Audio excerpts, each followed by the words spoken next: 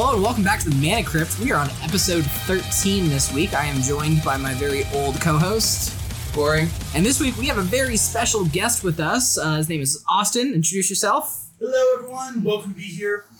So we'll jump right into it. How long have you been playing? I've been playing since summer of 2015, so just over 8 years now. I started right around in the Theros block, right around when Origins came out. So Okay, fair enough. What formats do you play? At the time, I played Standard, Modern, and now I kind of played a little bit of everything. Commander, Pioneer, Pauper, Legacy, still that one Modern a bit. Oh, so you're rich. Okay. No. I heard Legacy. I wish. No. CDH, I really love CDH decks. It was a lot of fun. So love Limited, Sealed, all that stuff. So try to play as much as I can. All right, cool. What's your main commanders? Ooh, main commanders. Probably the biggest one for high power / casuals. Outlaw Polani, the Death Tender. Been playing that since you was spoiled. I love that deck. I had this kind of process where I have a side deck of 75 creatures, and I shuffle that deck, and the first 25 creatures I pull out are what I play with. That's sick. So it's Russian roulette style. I could hit some sick on type, or I could hit Eater of Days, which is an artifact creature that says when it enters the battlefield, you skip your next 2 turns. Yep. So it's spinning the revolver, Russian roulette style. So. Oh yeah, no, I had an Outlaw Polani Eldrazi deck for a while there. So, all right, Corey, what are we starting with? What are you bringing us in with? What am I bringing us in with? Yeah, I did the intro shit. I see how you do this. Yeah, fuck you. So, has he told you how long when I started playing? Since the dinosaurs. Yeah, basically, when they roamed the earth. Yeah. You used to play with Beta Legends. No, not that early. I started in Tempest. Nice. Okay. So it was a long time ago. I got out for a very long time and got back in. It was in Dominaria, so. Nice. So 2019. That was a great time to pick it up. Yeah. But yeah, I was gonna say, so what brings you joy in playing Magic? I think a little bit of everything, man, because Magic the Gathering kind of encapsulates a lot of things that I enjoy just about life in itself, but in a familiar thing that I enjoy doing, just a card game. It has a social aspect where you can play with your friends, which one of the fun parts about Commander, it's more like a social game and stuff like that. But you also have the competition aspect of it, where I was brought into Magic watching the person who brought me into Magic play in Pro Tours in Portland and stuff like that. Sick. And almost make day 2. Almost. Oh yeah, he was playing Dance Spirits at the time. Good deck, yeah. I know exactly what you're talking about. 2016 when it was at its peak. That's when I started paying attention. Exactly, yeah. So I was playing Standard, and I didn't realize that singles existed at the time. Me neither. I just bought packs, and so I threw together some bullshit Selesnya bolt, I think it was Selesnya bolster, I think at the time, when Cons was around. Oh yeah. And I took the FNMs, got smoked, but I'm this is fun as hell. I want to keep doing this. And so it's the perfect mesh of getting to hang out with people, talk, chat, or whatever, but also competition at the same time, And deck building for me is half the fun of Magic the Gathering, creating wonky ideas that you don't know if they'll work or not, and then testing them out, and they work, cool. If not, back to the drawing board, test something else, And so brewing, just the aspect of creating a deck is one of my favorite parts about playing games. Yeah, seeing that, and we talked about that. I think it was last week, where you brew your own, or do you use what formats are you brewing in? Formats I'm brewing in are primarily CDH, some Legacy. I've played around with some Sultai control variants, using Leovold. I know he's old, but he's good though. He still is very good. Leovold is solid. Pauper's a huge one. I'm working on a Pauper combo deck right now that which tries to abuse the interaction of Seeker Skybreak and a Hanger Scrounger, which is a new creature from one of the Phyrexia sets. It basically gives a creature the ability whenever it becomes tapped, you can draw a discard. Seeker Skybreak is actually from Tempest, and it was formatted incorrectly, but WotC realized too late. It's a 2-mana 1/1 creature. It's an elf. This is tapped on tap target creature. It can target itself. Oh, so you can get infinite ET. Okay, infinite tap and tap. Infinite tap and untap. So you just draw and discard your entire deck, and then you cast something like Fist of Flames, which says target creature gets +1/+0, or +X/+0, where X amount of cards you draw on this turn, and trample. Oh, swing for the fences. Yeah, that's gross. So I've been brewing actually a lot of Pauper recently, but so I don't know, just that's why I love like keeping track of like so many different formats. There's always something going on, whether it be like Modern and the new most recent tournament that just happened, or Pioneer. People are trying to figure out how to deal with Rakdos Sacrifice right now, and Mono Green Devotion. I think there's always something to keep track of, whether it be or like keeping the One Ring, like and how it's taking over in format, So there's always something to work on. So to be fair, Mono Green and Pioneer has not been performing that well recently. Not as of late, and I'm okay with that. Personally. That's the deck that I built. I did. Yeah, now I'm Mono White. It's very similar to Tron. Yeah, it's basically just subbing out the Tron lands for Nykthos. Yeah. Oh, absolutely. So. I spent most of Magic 30 trying to build that deck, and I did. I finished it out at Magic 30. So, with so many cards in the actual Magic formats, how are you finding the cards to look at these different combos you can build? That's a great question. Some of them I just kind of accidentally discovered, sometimes. The Hanger Scrounger one, I found through Reddit, actually. I was chatting with a couple people on the Popper subreddit, and then someone's like, hey, this is an interesting interaction. It might be too slow, but it's cool. And I'm like, no, there's something here. Oh, yeah. You can feed that up somehow. You can go infinite on turn 3. What are you talking about? Oh, yeah. And so, like, sometimes, like, it just happens by accident. Other times, it's, like, just people talking on Twitter and just, like, keeping an eye open, like, in social circles, stuff like that. And so, so that's primarily it. Just keeping an eye and ear open and just seeing what you can find. So, that's fair. Yeah, because we've sat around and talked about that. There's just so many cards that there's cards out there that I'm pretty sure none of us have ever even like looked at this point. Oh, for sure. There's over 25,000. And like unique cards. Yeah. And with more coming out, there's got to be some interaction with something out there. Oh, 100%. Yeah. So one of the things, as you and I were conversing and, we sent you our topics list, one of the things that I saw you put on, which was very much piqued my interest, was pre-modern.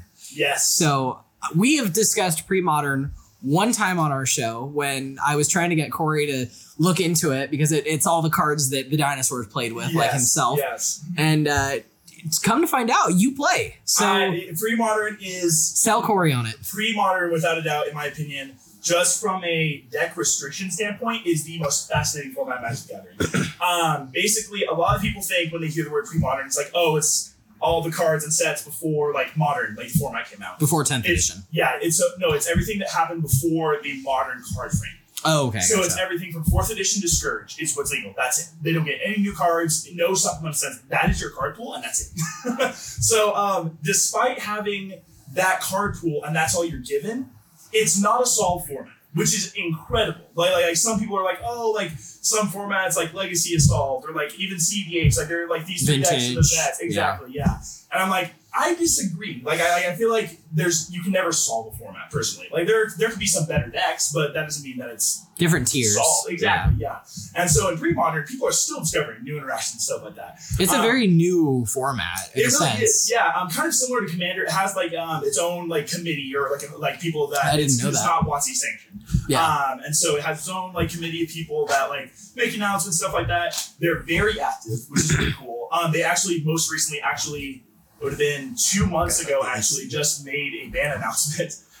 They banned land tax, actually, which is kind of insane. And it was very similar to the reason that they banned Sensei's Divining Top in Modern, actually, because it was causing a lot of slow play, because another card that's banned is the Scroll Rack, or legal and pre-modern is Scroll Rack. So Scroll Rack plus land tax can create some really long turns, people deciding what they want to keep and not keep and stuff like that. It's annoying, yeah. And so like very active committee, which is really cool. And some of the interactions of these old cards is just incredible. Like one of the most popular decks is it's usually Azorius, but some on the blue ones run around is Stifle Knot, where the goal is turn 1, Island, Lotus Petal, cast Phyrexian Dreadnought, which is 12/12 with trample. Yep, we're familiar. When it enters the battlefield, you have sacrifice creatures whose total power adds up to 12. If you can't, sacrifice it. Crack your Lotus Petal, stifle it. Yep. I have a 1 mana 12/12. That's amazing. And the cool thing is that since you're in blue, you can run Days and like all these other like powerful cards, stuff like that. Force Will's ban. I'm not surprised. So like they have their own ban list and everything, but it's like you can come up with some crazy powerful stuff. And another deck that's really popular that's really fun to abuse is Teamer Madness. So you have all these like different like madness cards. You discard a creature of madness to survival the fittest. Oof. That's hot. Oh yeah. Cast it with the first madness cost, tutor up any creature you want. And because it was the first printing of it, it's running a 4 of Squee, Goblin and Bob. Okay. And so you can return it to your hand on your upkeep. Oh, that's so and good. just keep discarding it. Survival of the fittest, find whatever One of you the want. decks that I had seen that did well was the something nightmares. Your playmat. Mm-hmm. Reoccurring nightmares. Yes, yeah, that's another really fun deck as well. There's just like it's not solved. Like even though you have like a set card pool, like recurring nightmares is a gross card, and because the reason it's banned in Commander is because whatever you sacrifice to it, you can reanimate because of the way it's worded. Yeah. So whatever creature you sacrifice for Recurring Nightmare, you can get back. So you can just essentially just pay 3 mana. I get whatever ETB I want and Death Trigger I want. You keep griefing people or Solitude. Yeah. And but yeah, you have like a whole bunch of like historical cards. Like you have like Swords to Plowshares is in the format. Lightning Bolts in the format. Like all these like really Counterspell, of course. Exactly. Yeah, Counterspell. And so it's just really cool to play these old cards like in their original, like you don't have to play the original printings. Yeah, but it's cool. And it's more aesthetically cool thing is that they want it to be accessible for people. And so like if there's a card that has a World Championship printing, you can use that. So like Survival of the Fittest, the World Championship printing is like $30 instead of like $250. Oh yeah, so you can use that in your deck and totally cool with it. Like, is that on the reserve list or whatever? It is, yes. Okay. Survival of the Fittest is. Gross. And so you want to save money, you can buy that and totally legal to play with in tournaments. And so which is really cool. So it's like semi-proxy friendly, if that makes any sense. World Championship. Exactly, yeah. And so like Zoria's Control right now is one of the best decks, running Standstill. That's which is really cool. Your win con is Decree of Annihilation. Is that the one where you it's the Decree where you make angels from Judgment. Oh, I know which.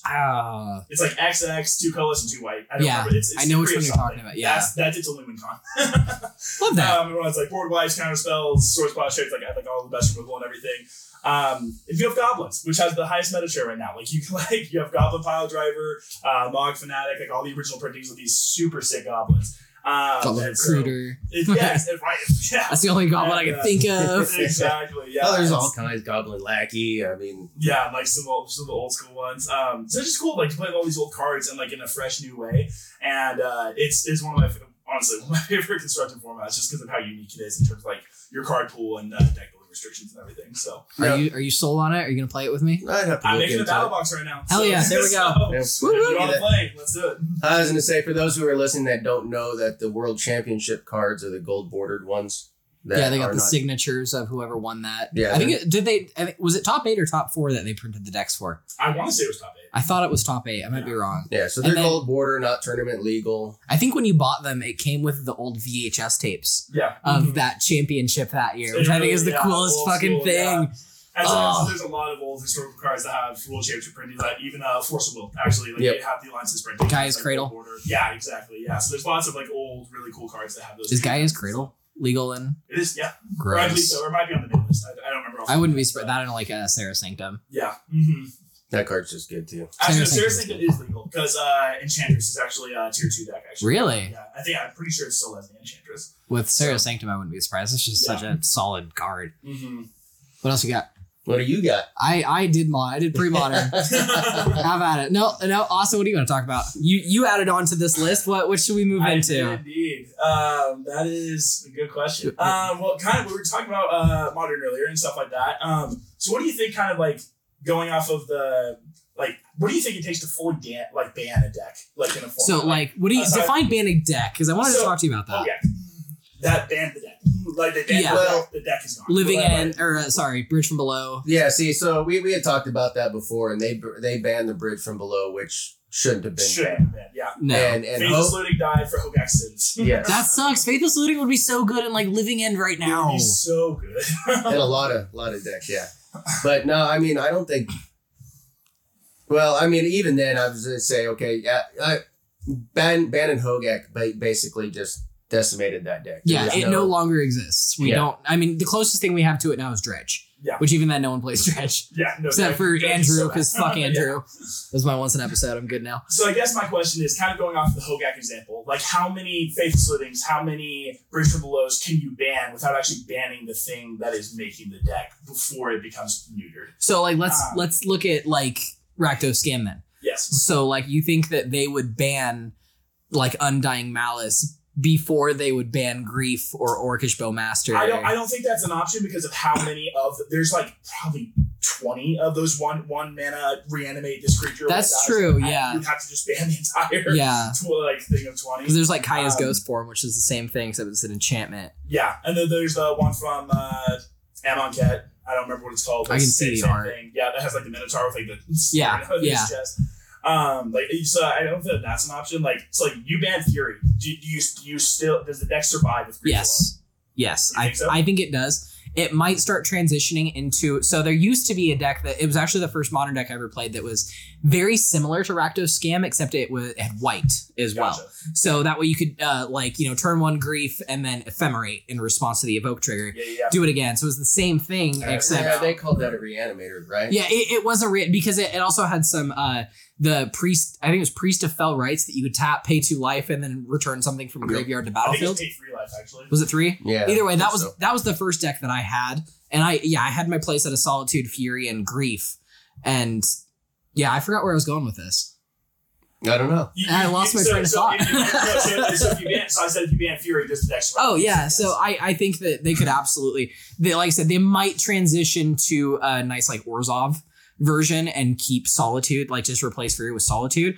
I really hope they wouldn't ban Solitude, before they ban Solitude's Grief. not as problematic as Fury and Grief. It's a Swords to Plowshares. Yeah, it gets rid of one creature compared to, where with Fury I can kill all 3 of your Dragon's Rage Channelers and a Ragavan at the same time. Yeah. And Grief, which I can Thought Seize Your Hand twice on turn 1. Yeah. And I still have a 3/2 with Menace. Yeah. Grief and them and Fury have played in other decks. And, A lot of other decks. But I think for the Rakdos Scam with where it's going and the fact that it's got such, a high margin inside Modern, they got to look at other bannings that are specific to that. And I can't think of any. That's the thing. Maybe Orcish Bowmaster, but I don't think that would kill the deck. Yeah, and see, because it runs Shieldred too, which is... Does it? I think so. I don't think Rakdos Scam runs Shieldred. It runs a 2 of them inside. Yeah. Does it? Yeah. What the fuck? Which is insane, because like, the mana curve is extremely low. So casting that is impressive. Yeah, being able to hit that 4 mana. But yeah, it's got such a high margin now. I think they're gonna have to look at something, because if it just keeps growing, it's gonna be that's what everybody's playing, and then you lose the variety across the games. Well, yeah, and especially for something like Rakdos Scam, I feel like you'd have to ban Grief, because Fury's also running 4-color control with Omnath, and I feel like that's hurting another deck for Rakdos Scam sins. It's not fair. Well, Grief is Living End. Yeah, I play a 4 of Grief in my Living End deck. So now you're hitting that, but is it a price that we're going to have to pay in order to not have, say 25+% of people playing Rakdos Scam in every tournament? Yeah. But if we look at some of the more recent, like on some of the MTGO stats and things like that, and even the four seasons, which we'll touch on in a little bit. We had two Rakdos Scam decks in, the top 8, and on MTGO it's like we'll see maybe 2, maybe 3, but for the most part it's a lot of the wild one-off decks that if they do well against Tron, then they're kind of going a lot higher up. Yeah. In MTGO you can't really put too much on that, because we can. You've got people that are going in there with jank decks that are, but those people don't. People who are playing higher level decks. Well, every weekend there's the Modern Challenge, which it's a higher. Yeah. So it's a higher entry fee, higher price. So I don't feel like people are dumping. It's like, we're planning on going to the 1K RCQ this Saturday. It's a $40 entry fee. I'm not going to bring some, jank ass deck. I'm going to bring something that I feel like is going to do well. I feel like it's the same thing with MTGO. Just because it's online doesn't mean that people are just going to be playing whatever jank shit they can throw together. I've seen some streamers do it though. Those are streamers. Yeah, I've seen Reed Duke and Andrea Mangucci and all them do some weird ass decks because they did well one time. Yeah. But when it comes to a higher entry fee like that, I just don't see jank being a big decider in it. I think that people will be bringing more of their A game to things like that. And I was looking at the Modern Challenge results, which again is every weekend you have 2 days to get through it. And even then they do the monthly mocks, and they even have a once every 3 month mocks showcase, and yeah, it's the same thing. You can pay attention to those. It's the equivalent of just any other tournament that we're going to see in paper on like MTG Top 8. I think you giving people too much credit. I might be, but go fuck yourself. That's how I feel about that. I also personally don't think just straight up. I don't think Retro Scam is problematic. Personally. I don't either. But like, especially if they like, if you have to like, if you're in a Retro Scam, you have to mulligan. Let's say you have to mulligan down to 5, and you keep like a hand that's land, reanimation spell, a grief, a black spell to pitch to it, and something else. Yeah, that's 4 cards on your first turn. You dump your hand. Yeah, you literally dump your hand, and then what? Cool. You have 1 card in hand and a 3/2, 3. I don't even remember. It's a 3/2 with menace. 3/2. That's what I thought. Like. You're not going to win a game with that. So, no. And eventually your like opponent can stabilize. And so I feel like Rakdos Scam in particular is probably one of the decks that is most susceptible to being weakened whenever you have to mulligan. Because you're already 2 for 1 yourself just to be able to like get your grief out. It's a 4 card turn 1 combo. Yeah. You know, it's not the most efficient thing in the world. I think that it does so well because it can also recover late game with your like theories and, you know, your Ragavans, and just accumulating that value over time is I think why the deck has been doing so well. Plus, not to say Orcish Bowmaster, the 1 ring, it just, because that deck has been a thing for a long time. Oh, before Orcish Bowmaster. Yeah. Way before. Yeah. It's been a couple of years now. I remember seeing Rakdos Scam. It's been kind of under the wraps until some of the newer cards came in and it exploded. Yeah. I mean, it all because of Barcelona. Tron was the same. I think it was 3 of the top 8 Barcelona? Or 4. Was it 4? I think it was 4. It was 4 of the top 8 were Rakdos Scam. That is why we were talking about like it getting banned, because there was the ban announcement the next week. Yeah. We're like, they're going to hit grief. Banning. No. Yeah, but... See, we thought that... what was it? I believe it was... God, it was higher than 15% of the decks. It was 35%. That's what it was. 35% of the decks in a 450 person tournament. That's crazy. We haven't seen those numbers since Hogak. Yeah, no, seriously. Yeah, and I think because you said 35%, I think the next highest was like Teamer Rhinos, like 18 or 20. Oh yeah, it was even close. Oh yeah. No. So trailing off a bit. And when we get into the Four Seasons Modern, I'll get into it about what I think is why we're seeing what we're seeing. There's some weird results out of that. But you know what? Let's just jump into it. Let's get into it now. Let's just jump into it. Okay, so the number 1 deck, which I thought was... Place your bets now. What do you think the number 1 deck was? I know what it is, but he knows, yeah. Yeah. But listeners, I will give you $10 and a crisp high five if you can guess. Okay, so we have listeners in Australia and the UK. I will send you Venmos. How you get the high fives, man? Virtual high fives. So first place, and I'm gonna be the one to say this because I sent it to you, and it shocked the hell out of me. It shocked me too. Hardened Scales won the 4 season. There were 404 players. Hardened Scales won. This is not 2017. No. This is 2023. No, this isn't him going up against Dredge. This is Rhinos. This is Scam. This is Tron. This is insane. Dogmoth. Yeah. Is in it. Yeah. What the hell, dude? What got me was I did not see any Trons up there. No, yeah, that one shocked me too. Which tells me I'm sad I'm playing this weekend. It has been doing so well that people are sideboarding for it. Finally. That's all I can think of. And, you know, like with Rakdos Scam, how do you sideboard for that? Are you going to see people sideboarding for that? And you're going to start seeing other decks pop up. You know, the Rakdos Scam decks that are in this top 8, actually, 2 of them, both of them had Blood Moons in the main, which I think is really showing how much respect and how afraid they are. Well, and because it hits Amulet Titan too, which Amulet Titan again has been doing so well. It's a big mana deck that plays 4 copies of the One Ring. Yeah. And I was Urza Saga, which all like every deck it just kills an Urza Saga. Literally, it just all right, cool, it's gone. Save this action. Bye-bye. Yeah. I've been hit by those. So Hardened Scales, so this one has 3 Haywire Mites sideboard.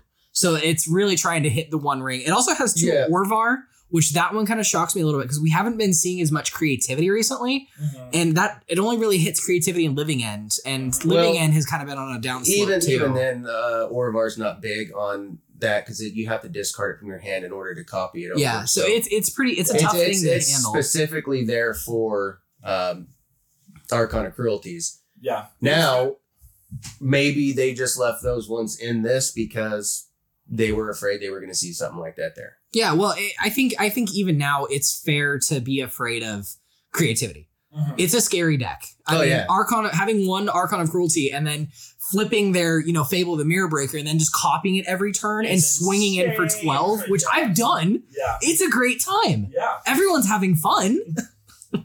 One of us is having fun. No, shut up. So let's go down the list here. So we got Hardened Scales first, Rakdos Scam, Footfalls, Rakdos Scam, 4-color Control, which is weird to me. Another Footfalls, Yawgmoth at 7th, and finally we have Jeskai Control. That one is so the three that really catch me off guard here is Hardened Scales. That one is just out of the blue. That one just shocks the hell out of me. Yawgmoth is doing a thing again. Yeah. That didn't really get Back any from the dead. Yeah. Literally. It didn't really get any new toys with Lord of the Rings either. No. I think it's got the halfling, delighted halfling. Yeah. And I think it might be playing like one or two of the This one's running 2 sideboards of Elven Force. So okay, yeah, that one makes sense. Yeah. Necromantia Pylon, Soulless Jailer. I'm happy Soulless Jailer. One Haywire might. I would expected more to take care of the One Ring. 3 Orcish Bowmasters. That'll yeah. So I want Shieldred now. That's interesting. Is it? Yeah. Oh, crazy. Yeah, one of those. At least this list is. Yeah. Hapatra. I'm so mad. Hapatra's a damn good card. Yeah, and it's not new. I'm surprised that it's taken them this long. I feel like Yawgmoth prior has not been running Hapatra. My version didn't, and I took mine straight off MTG Goldfish, and it had won an event like the week before I took the deck list. Yeah. None of the decks were playing Hapatra, and I remember watching Andrea Mangucci play it on YouTube and seeing it perform so well, and I'm like, well, shit. Now I gotta do that. I can make snakes. Come on. Snakes that you can use to Yawgmoth. So I want your guys' opinion. We'll step off a little bit, but it's still so 4-color Omnath used to be 4-color Money Pile, a super amazing deck, but it was the 80 card version with Yorion. Yes. Do you guys still think that deck is relevant? Because I don't. Not near as much anymore. The 4C controller, the Yorion. 4-color. It's the same Yorion. thing. Yeah. It's the same thing. I think Yorion added a lot because it literally just was, I'm going to play every good card in these 4 colors, and then for redundancy, I'm going to have a companion that can blink all my ETB abilities. Yeah, so you're drawing cards with Omnath, you're getting ETB abilities off, Grief, Fury, all them. Yeah. Exactly, yeah. And I think it's so hot that it's running Elishnorn and other machines. That makes me so hot. I know it's only I'm happy that card has found a home. Right, yeah, seriously. And I love that it's running that. I see it's running for the One Ring, so maybe that's where they're getting their extra card draw from. The deck didn't really ever hurt on card draw, to be fair. Mm-hmm, yeah. It really has sort of shifted more into control, which I think it really kind of had to adapt and survive. Like, it's not running subtlety anymore. It was running subtlety for a little while. Subtlety is just kind of fallen off. It's not very good. I only see it in blue-white control and Living End, and even then in Living End it's like a 2-of in the sideboard. Yeah, it's definitely the worst. It's to deal with like Grist and Karn and Teferi. Yeah. And so I'm happy that it shifted into more of like a control shell, like with like it was still like it was always running Leyline Binding, but I love that they've been really like leaning into like having Teferi Time Raveler like as one of your like go-to 3-drops. I think everyone needs to be playing Teferi Time Raveler. It's so good. Time Raveler. Jeskai Control. Yes. 2018. Wandering Emperor is being cast in 2023 in Modern. My version has the Wandering Emperor. Fair enough. You're building a Jeskai Control. I'm building blue-white control. I'm building Azorius. Yeah. Okay. I just love that it's doing stuff in Modern when like Wandering Emperor is like primarily on in Pioneer. I just love that Springbird is still being cast in Modern. That makes me happy. And Lore Revealed, that's a thing? No one has ever cast that card. Yes, I've seen so many people. I've seen so many people cast it. I swear to God, no one has ever done it. Turn 7, it's a late game deck. Yeah, it's a late game deck. That's fair. I mean, Control does not win on turn 4. If you're turn 7, you're already. I guess it's not running like Big Fairy anymore. But I'm like, yeah. I mean, if Control does try to go late game, like it might be the only deck that I've ever seen. Yeah, bro, like freaking Grixis mid range or Grixis Delver, whatever you want to call it. Yeah, like in Legacy, is running a playset of it just to find their volcanic islands. I love it. I love it. But yeah, I love that Wandering Emperor is still being played in Modern. It makes me so happy. And Narset Parter of Veils too. Yeah, that one also gets me a little bit because it's I don't know. I feel it's kind of weird seeing the interaction between like Narset and. Because I saw one deck a while ago. Well, no, because people were playing it in the same deck as Orcish Bowmaster. Mm-hmm. I'm like, why? Yeah. It don't work. Don't do this. That's why Narset's a win con. Because you're running a 2 of Days Undoing. So so you just win the game. Oh, so it's just 3-color Days Undoing? Yeah, okay, never mind. I'm no longer impressed. So that's why I'm like, so it's sort of Jeskai Control, but it has 2 3-mana spells that say, win together, I win the game, basically. There's no recovery from that, in my opinion. But no, I mean I think Narset's good, especially. It's a great card. Don't get me wrong. It gets you your counter spells. It gets you everything that you need to. But just yourself sitting out there, I mean, it gets you past the ring. Yeah, past it, and not that Blue Red Murktide is really a thing much anymore, but it's amazing against Blue Red Murktide because all that deck does is card filter and draw and do all that. So which I think people are needing to do, and that's probably why you see this up here is because they were able to withhold off the One Ring and Orcish Bowmaster. That's a solid point. Yeah. Being able to handle the One Ring is just kind of what any decks that can handle the One Ring in an efficient way. Is this playing Prismatic Ending? I didn't see it on the list. Okay, yeah, because Prismatic Ending is also like one of the only other ways to get rid of it outside. Well, it does have Leyline Binding, which I learned. I don't know. I'm curious to talk to people because I know Corey knows this. Did you know that if you try to activate the One Ring, in response, I can Leyline Binding it and you don't get to draw any cards because it cares about how many counters are on it. Yeah. Yeah, I learned that a few weeks ago. Yeah, with the first, that makes sense. Yeah, I think that's a super cool thing. That's fantastic. Yeah. So, I like the sideboard choice of this deck. I'm not gonna lie, I like them a lot. I think Blossom and Calm and Hallowed Moonlight, especially against Rakdos Scam, are very hot picks. Blossom and Calm basically is like, fuck your grief. I'm not discarding any cards. Yeah. I'm also gonna gain some life because double fuck you. Love that it's still running Recipe. I think that's fantastic. Also, Stern Scolding, finding a home in Modern. Hell yeah. Oh yeah. It's been trying so hard. Crumble to Dust to handle people's Tron. Come on, dude. Come on. Seriously. It's so good. Dovin's Vita. I like Dovin's Vita. I wish that saw more also play. Also, Zendikar. Oh, one of my favorite sets of all time. I remember buying so many packs of that set. Seriously.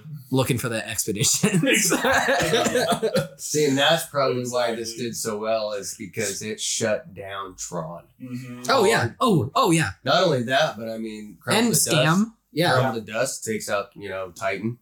Yeah, it hits a lot of things, actually. Yeah. Yeah, it's solid. Yeah, you hit someone's Valakut, it's like, cool, now I'm just on 6/6 beatdown. Yeah, we're gonna hope for the best. Yeah. We're gonna hope for the best, and it's not looking good for us, bro. I do love also how it's changed, how it's more like all in on its like Planeswalkers and everything. Like it moved Dovin's Vita to the sideboard, which I think is a lot better choice than having. I agree. Personally. I mean, bro, you're running Fire and Ice and Lightning Bolt. Just deal with problems. I love Fire and Ice. I love Fire and Ice. I love it. Like also you're running Supreme Braid, bro. You don't need all the counter spells in the world to win a game with Blue White Controller. Yes, just control. Excuse me. I have came so close to winning games because of Fire and Ice on the play. Yeah, it's like cool. Exactly. Turn 2 during your upkeep, tap your land. Yeah, it's like cool. I'm gonna float it for mana, and then I'm gonna move to my draw step. It's like fuck you. Yep, you know I'm gonna no mana. Suck it. Yeah, no, I think this honestly could be the first deck I've ever seen that could actually cast Lord and Reveal. That is awesome and hilarious. I love Lord and Reveal. I did find out I have a playset of them, so I didn't have to buy them for $5 a piece, which I'm stoked about. Mm-hmm. They're really holy shit. They are. Yeah, they are expensive as hell. $5 common. It's a common. Troll of Khazad-dûm is being run in Legacy Reanimator.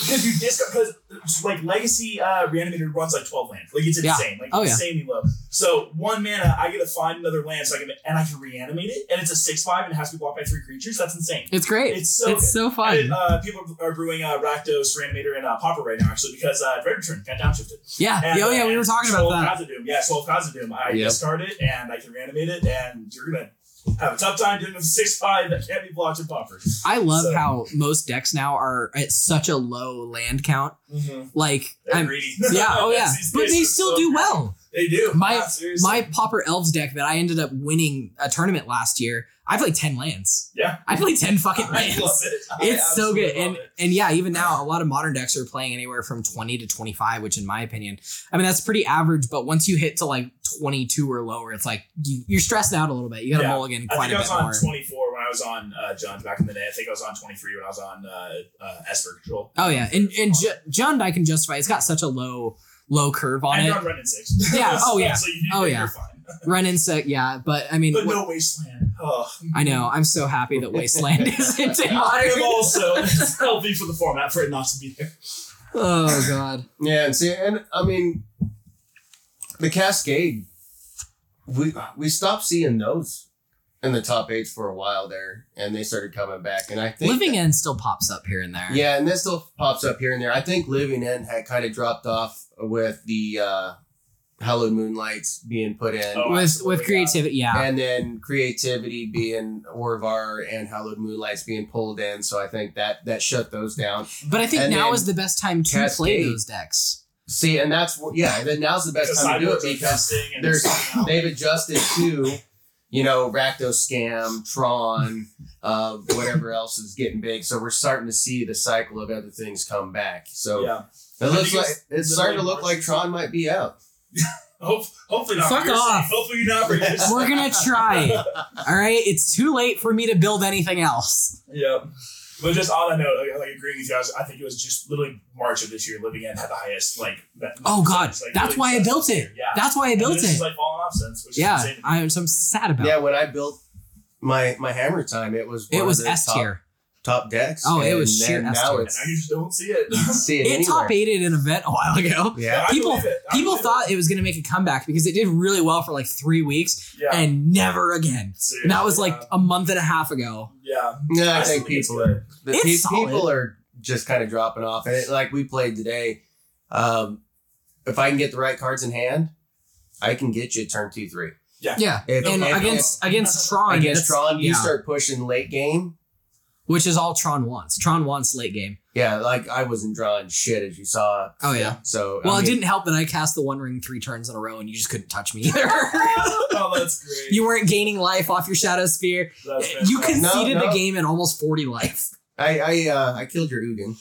And my Karn. Yeah. So you did a thing. To be fair though, all you had, I minused my Ugin and killed your Stoneforge Mystic because I had nothing else to do. Yeah. Nothing. I wasn't drawing my Wormcoil, my Olamog, my Golos. I wasn't drawing anything. Oh, I wasn't drawing anything. Yeah, it was seriously bottom third of my deck was when I finally started pulling shit out. He was drawing nothing but lands. You should have seen how much mana the dude had. 29 mana. I counted it. If he would have not had the companion, Gigantha, and had Walking Ballista in there, I almost he would have won the game long before. Go fuck yourself. And he would have hit me for probably like 900 damage because he had a lot of mana. Okay, so we're gonna move on a little bit. Go fuck yourself. I think we can move into when we're talking about this is packs. Or singles. That's what I was going to work into. Let's go. You piece of shit. Because we were sitting there talking about, I can pick up this card or you can pick up that card. Are you a packs or a singles kind of person? This is a debate. This is a debate. I do not. Thank you. The last time I bought a Magic Gathering pack. I buy packs like if I go to Walmart and I was like, cool, I see a pack for $5, whatever. Yeah. Like, but I do not actively go out of my way to crack packs. Fuck that. I buy packs for Chaos Draft and that's it. See, I buy packs because I like the treasure hunt. Fair enough. I think it depends on the set for me. Like, I'm not buying standard. As you can see, I got a lot of cards that I don't use. But fair enough. But I think it's a lot of fun for the treasure hunt. You could sell all of those cards for like $25. I could, but I'm not going to. Bulk. I love buying bulk. It's kind of a hoarding thing. Another thing for me is like the aspect of the treasure hunt. Like I will never treasure hunt a standard legal set. I just do not. Oh, fuck that. Like if it's a Salt Bell set, like, oh my god, Modern Horizons 2, I had a ball. Oh yeah. Just like cracking the specialty sets. Or like a Mystery Booster. Oh my god, never that had was more fun in my entire life. That was a good time. One of the best. It's not even a set. It's just one of the best ideas WotC has had, like in the past decade. It's like, hey, do we want to take some of the best cards in Magic's history and throw them all in a set? And promise, hey, you can draw Mana Crypt, buy our product. Rhystic Study and Demonic Tutor in the uncommon slot. Insane! Yeah, I pulled a Demonic Tutor. Actually, I pulled 2 Rhystic Studies. I was gonna say, I for the Mystery Booster ones, I like the Convention Edition. Yeah, the Convention Edition where you can get the specialty. The test cards. Yep. Yes, the test cards are sick. Which I pulled the one where it's like you lose the game. Yes, I love that one. It's like, you know what? Screw it. I'm gonna tell I lose the game. Do we know if Sliv Mizzet is still like $70? See, and that's funny because it wasn't Sliv Mizzet. It turned into the Sliver one. It's like 20. There was another one that went higher than that last year at there were 2 Sliver one. There's Sliv Mizzet. I think there's another Sliver type stuff. I think it was Sliv Mizzet is just my favorite name. Yeah, no, he was high and then he went down, and then there was another one that went way high. And one of the guys that was at my table, he actually pulled 2 of them. Go fuck yourself. And I can't remember the name of the damn card, but it's a good card. I want to do a mystery booster draft at Vegas this year. It wasn't on the it might be just a random call out. I would like to. That was so much fun. I remember looking at some playtest cards when they first came out, and I'm like, I'm so glad these are not real. I know, they're so good. Like for Commanders specifically, like one of them was like a 3 or 4 drop enchantment that says, at your upkeep, you make a token that is a forest. I'm like, that's insane. Dude, even in like Legacy and shit, that would be so good. Right? Landfall decks. Okay, but hear me out. Do we see this being a thing? Because now we've always been told unsets are never coming, but now they're here. Unsets are legal in Eternal formats. Are we going to start seeing playtest cards? Started about stickers. I will start we have the same. We have the same opinion. We have the same opinion. I like Mark Rosewater. I really do. He's super nice guy. He's signed right here, right on this playmat. He signed that. I've got the cards, 2 cards signed by him over there. One of them is the Devil water balloon gun game. Oh yeah, that's the foil card because I completed one of the tasks with the Devil and Knievel. So I had to set them on the corner of the table and flip them over so many other cards, and I did it. So I got that. Hell yeah! Like I said, it was fun playing it in the unset. But that was an unset draft. Even then, even in the unset, stickers don't belong in fucking Magic. No, they don't. No. I agree, and I'm a little like. I have used these stickers. Like when I did my undraft, I made a sticker tribal deck. I made a red black sticker tribal aggro. Yes. And I ended up going 2-0-1 with it. I tied. I was pissed about it, but I still am on the fact that it's like, yeah, if you're in this environment, yes. But I've actually been seeing a lot of people in Legacy and Vintage now have been using them to prolong their games because the sticker rules, say that like you have your sticker set. And then at the start of the game, at the turn 0, you shuffle them up and then you pick 3. I think it's 3, 2 or 3. It's always 3. Yeah. It's 3. Okay. Yeah. And people have been using that to prolong the game. Like there are decks like the lands deck. It's a slow deck and people have been prolonging to get the ties. So they've been throwing stickers in their decks. They don't play stickers in the deck. It just adds to game time. Yeah. So it gives them a higher chance to get the tie in matchups that they know they're not going to win. Is that like an angle shoot though? Like it's a cheap angle shoot. Like it's a thing. Some way it is like it's like showing up to a Yu-Gi-Oh tournament with every single card in your deck, and it takes you 900 years to shuffle it. That's just Yu-Gi-Oh. I mean, Yu-Gi-Oh. They had to give you a card limit after that, but it's one of those where they're like, okay, yeah, this is bullshit. I think there was a dude in Magic who's the reason that we now have a card limit in 60 card formats. Oh, because he had a suitcase. He had a suitcase, and then there was another dude who at the same tournament took 2. Him and his friend to carry the deck. Yep. So yeah, that's why we know. Like they say it has to be a reasonable amount of time to shuffle and carry. Yeah, they've had to put that in there because people will do dumb shit like that. Yeah, little side tangent on that note. There's a pre-modern deck I saw that was 5-color Battle of Wits.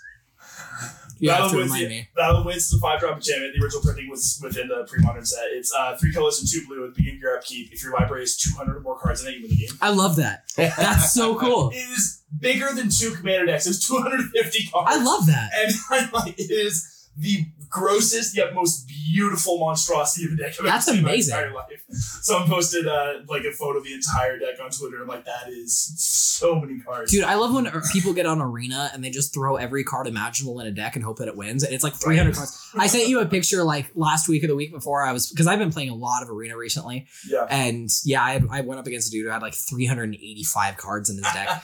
I 2-0'd him. Oh yeah. He somehow got up to platinum tier. I'm like, how? That is way too many tiers higher than it should be. All right. Back on topics. Packs and singles. Always singles. Unless you want to treasure hunt something like that, like, I don't know, just like you're going to save money and like, I don't know, like, especially like with like places like ABO Card Kingdom, you can sell cards to them.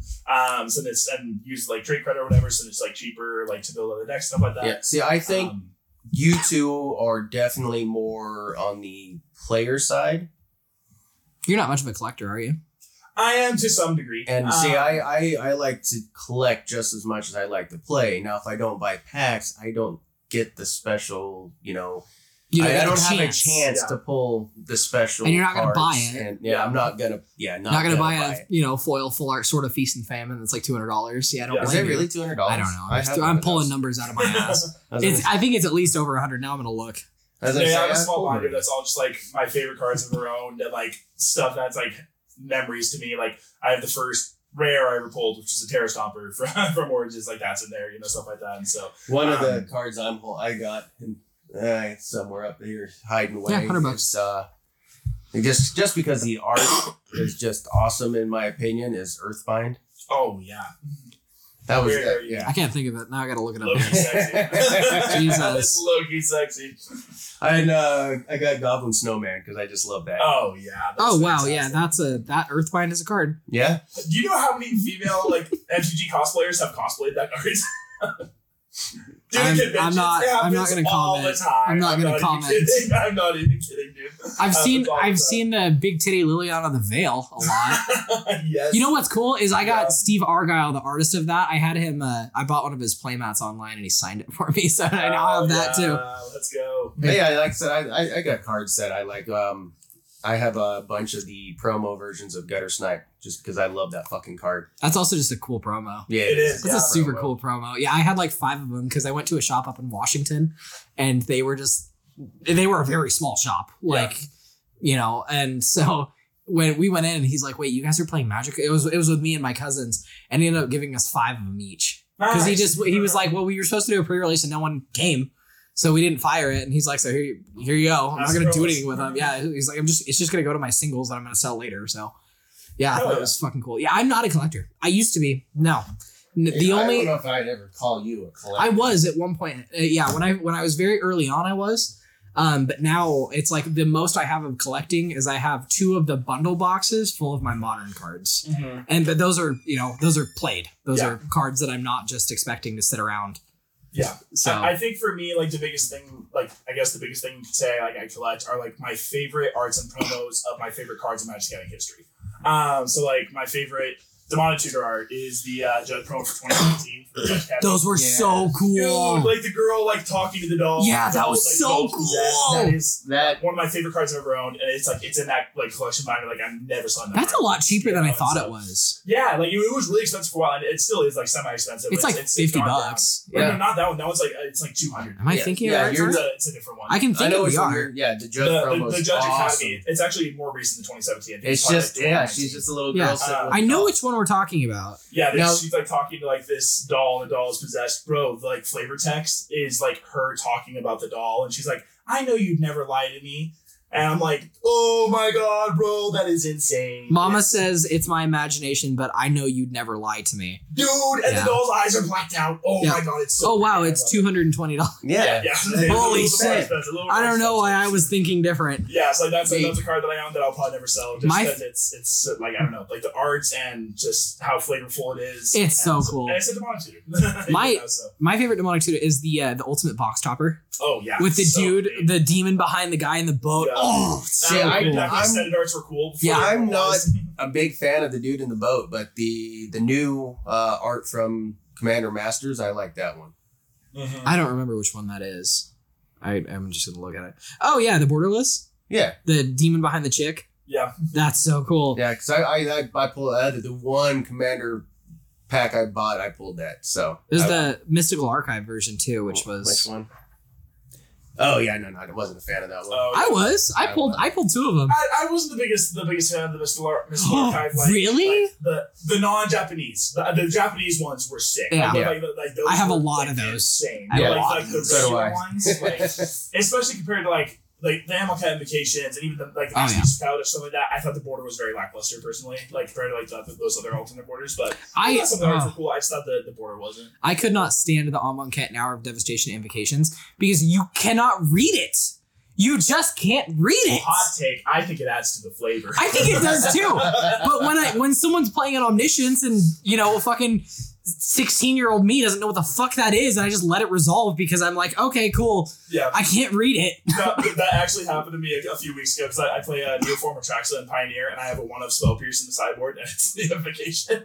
And they're like, wait, what is that? Like, it's just a fancy spell pierce. Yeah, just counter it. We're done. Yeah, it's fine. Yeah, don't worry about it. Just pay the 2 now. There's cards that I'll never sell. I mean, but the ones signed by Mark Rosewater, I'll never sell. Oh, for sure. Well, they'd get deemed heavily played anyway, so it wouldn't be worth it. But I mean, it's special to me. It's the memories. Yeah, and absolutely. I mean, I've got it's probably a 3rd edition signed Sarah Angel that I won't sell. You always bring that up. I love that You always bring it up. Sarah Angel was considered so good back when I started it was playing. OP as fuck. That was the card to beat. If you couldn't beat Sarah Angel, you couldn't win. That and Shivan Dragon. Oh yeah, those were like the Shivan cards. Dragons were good, and Singer Vampires were amazing. Singer Vampires, yeah, fantastic card. So I know we talked about it. I think it was last week that we talked about which 5-color deck I was going to build. Yeah, made a choice. What did you pick? Garth One Eye.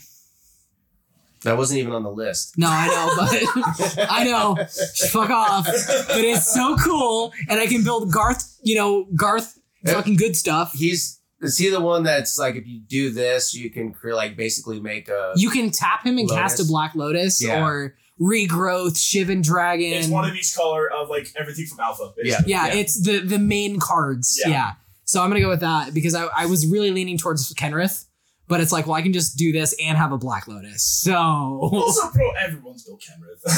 I know. Kenrith is like, less unique in my opinion. Yeah. And I'm just looking for 5 color. It's 4 colors and a white. It just has 5 colors in it, as opposed to being Wooburg, Yeah, see, and we discussed that a lot, a while back. The beginning is, I seem to have, when it comes to the commander decks, a lot of monocolored commander decks. add some spice in your life. Yeah, I know, right? I think. My only commander deck that is more than one color is Yuriko, and she's only 2. Oh, Blanca, I forgot about Blanca. He's also only 2, but still. Yeah, he's only 2. I've moved up from 1 to 2. Slowly but surely, yeah. I've built every color combination ever. Yeah. I have had at least one deck when I was like really into my commander building and shit, and when that like before I got into modern, I had every color combination, and even now I want to own and like have at my disposal one of every color deck. Just to fuck around. It's just a little, Yeah, see, I built a sliver deck, 5-color sliver deck. Played it once. I played it once, and then I realized it wasn't anywhere near as fun as the sliver deck that I built back when, when it was 60 card and you could have, 4 of each. And I mean, I had 2 Mox Diamonds in there, and I think I was running 3 Sliver Queens, and... Slivers is just not a fun game plan. I just think slivers are boring, quite frankly. They are. I mean, it was awesome when you were running 60 cards and you were going to get all this 60 stuff. cards. I love slivers. Commander, it's so boring. Everyone does it. I don't know. I even had one. I did it because I loved slivers so much back then, and then it was just like, it's not the same. Yeah. So I had a friend when I was working at the game store that I was at, and their name, I'll call them out because they were so nice. Their name was Alex, and they gave me... They knew I was building a sliver deck. This is right as I was just getting back into modern, into Magic. That's like, I wanted a sliver deck. I didn't know. I think I was going to build the first sliver because Modern Horizons just came out. So I was like, cool, I can just build the first sliver. It'd be a good time. This friend, coworker, walked up right before they left, and they were like, listen, like, I really enjoyed my time with you. You've been so much fun to work with because we always joked around. And they gave me a Sliver Legion and a Sliver Queen before they got reprinted. Just handed them to me. And I was like, oh shit. And then I sold them. No, you didn't. Well, I sold them to you. I sold one of them. I got the Legion and... I think I sold the Queen. No, you sold it to... one of my other coworkers. And I got a Prismatic Vista and a Fetch Land out of it. It was a flooded strand. An Onslaught flooded strand. There you go. Yeah. The time it was worth like $50. And then I traded it to you for 90. Nice. Yep, and then he also, let's see, I have your... You have all of my cards. Yes, I have your Gilded Drake. Yep. That's another thing. I don't know if you've listened to our show much, but I had another friend of mine, Jesse, who... there was a time that my wife and I, at that time, we thought we were moving to Florida. And so, like, we had plans set, like, moving dates and everything. Yeah. And I was hanging out with this friend one last time, and he and I were super close. And this motherfucker just gave me a Gilded Drake. Just handed it to me. And I'm like, what is it with people and just giving me expensive cards? Yeah. He's got friends in high places. Yeah. No, I gotta hate I was going to say, I've got him as the friend, so I got all those cards now. So I have a Gilded Drake. Not for free. I didn't just hand you a Gilded Drake. You did not just hand it to me, no. No, that went towards what I owed you for 4 Solitudes, a bunch of fetch lands, and a bunch of other cards. All right, so you had just brought up Pioneer tonight. Now, do you think it's dying?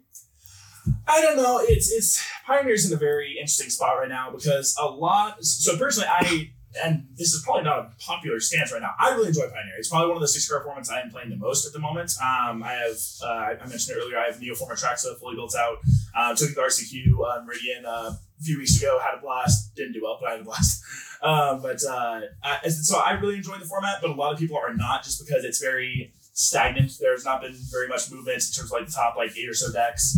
Neoform Atraxa has been performing well. Rakdos Midrange, which was the top deck for a very long time, actually got replaced by Rakdos Sacrifice. Which we talked about before, because he built Rakdos Sacrifice before it was a thing. Before it was cool. Yeah.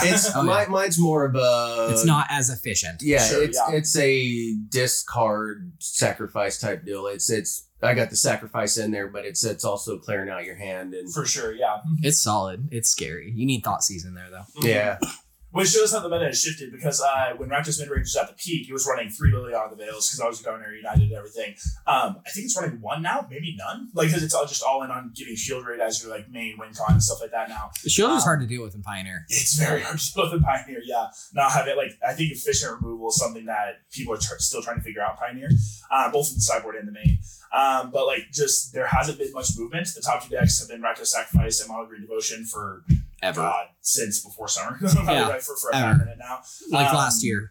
Yeah, and you've had some really consistent decks Spirits has been one of the top 8 decks since I think Pioneer came out, which I think is really cool. And it's got some new toys. It shuffled around. It used to be banned Spirits, but then people realized I can just play more creatures and I don't need to run Collecting Company. Oh yeah. So now it's shuffled away from that. It's just Zoria Spirits. Mono Blue Spirits still exists, but it's not near as efficient or good.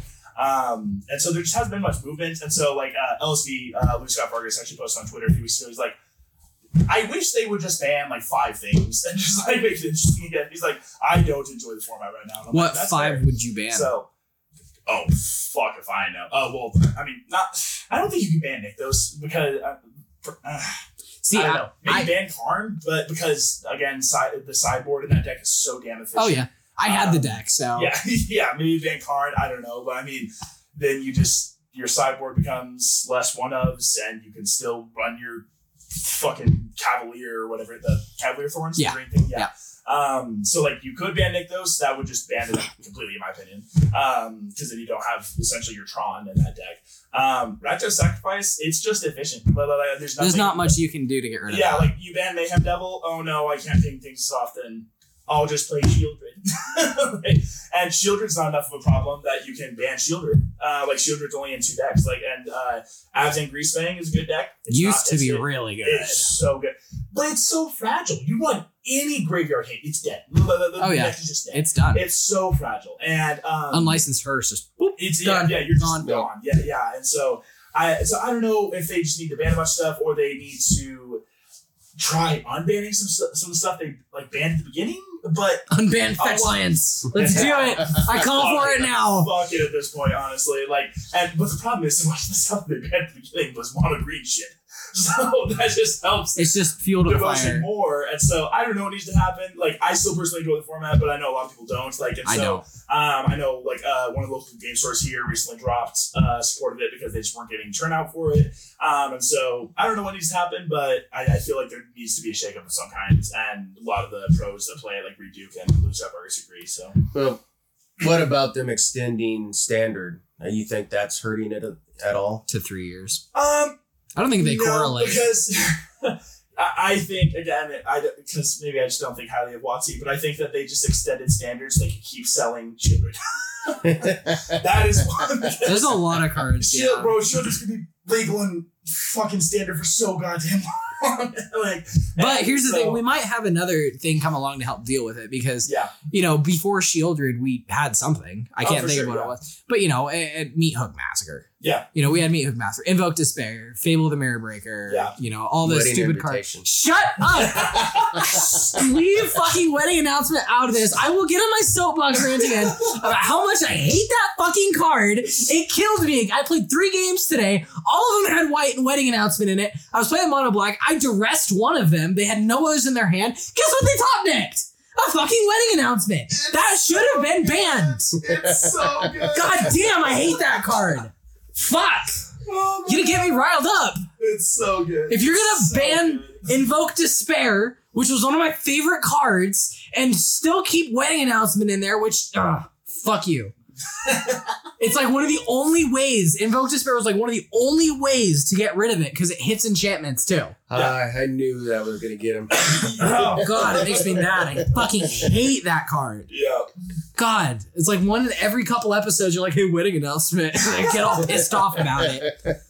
Fuck. Oh my god. No. But yeah, fetches will never get banned in that format ever. Because it's one of the things that makes it unique, so that they don't have fetches. And like, bro, you have mana confluence. You don't need fetches. Yeah, mana confluence, you have obviously all the shocks. You have like, Lotus Field. Lotus Field, yeah. Lotus Field is another deck that like was like at the tip top, and then it like came down for a while, and it's still like hovering in the middle, and like it's on the way back up a little bit again because people aren't siding for it anymore. It's like dampening sphere, shit like that. Sphere, stuff like that. Yeah, some of them are still running that as a 2-up, but I'm like, it's a dead card a long time. It's a 1-up in my sideboard. Yeah, see, I'm running 2 of it, and it's mainly for Nykthos. Mm-hmm. Yeah, you pointing at me? I don't have that deck anymore. I thought you did. No, I have mono white. Oh, I didn't know that. Yes, you do. I got some cards from you. There are 2 white aggro decks now because there's one white humans, which has been around forever. That's the one. But now you have Boros Convoke, which I do think is like a fresh new face to the format, having like some of the new cards like Convoke and stuff like that, and I think that's nice. But like a major shakeup needs to happen for it to really like, I don't know, for it to be loved amongst the community anymore. I think it's just. When it first came out, because it came out right as COVID was happening too, which that was a big reason that it was a bummer. I saw a lot of board games too that came out that are just now picking up steam that just have been out for so long, but COVID, no one played them, no one. And so I think it's just one of those situations that if it had came out at a better time, it probably would have more steam at this point. Because even now, WotC doesn't even really support it. Like, we get our RCQ season. It does more now, which is insane. Because, like, literally during COVID, WotC's like, oh yeah, this will see, like, no competitive sport, by the way. At least, while COVID is happening. And now we're seeing RCQs. Like, cool, yeah, and then it's finally coming back around. And so I feel like just when it came out, like, it was, like, already dying in a way. Like, but again, like it may not be in a good place, but I still enjoy the format. I think it's cool that there are still so many good decks, even though like there's still a definitive top 2 in my opinion. I think it's cool that people are still like doing like jank shit and trying new stuff out and everything. So yeah, it's a very young format, so it's very hard to decide what's good and what isn't. It's kind of like Oathbreaker. No one's playing Oathbreaker or Brawl, but seriously. It's way too new to be able to decide what what's good and what's not. It's Yeah, I think if it sticks around, that it'll find its place. Yeah, like I said, it's just too new. We just it hasn't found a home. Yeah. We don't know what's good and what isn't outside of the few decks that are so good. And if you're not playing those decks, you're getting ran over. Yeah. I mean, like I said, I'm building mono white, and I'm just building it for shits and giggles so I can have a Pioneer deck. Yeah. If I really cared that much, I would have kept mono green. Yeah. And so you can put wedding announcement in it. Exactly. I have 3 in my sideboard, bitch. 3 in my sideboard. But I don't play them in standard. Yep. I do love that there's a competitive 60 card format that is running Big Fairy. Azorius Control. I know, it's so good. I would argue Azorius Control is probably the most consistent and best deck out of like those 3.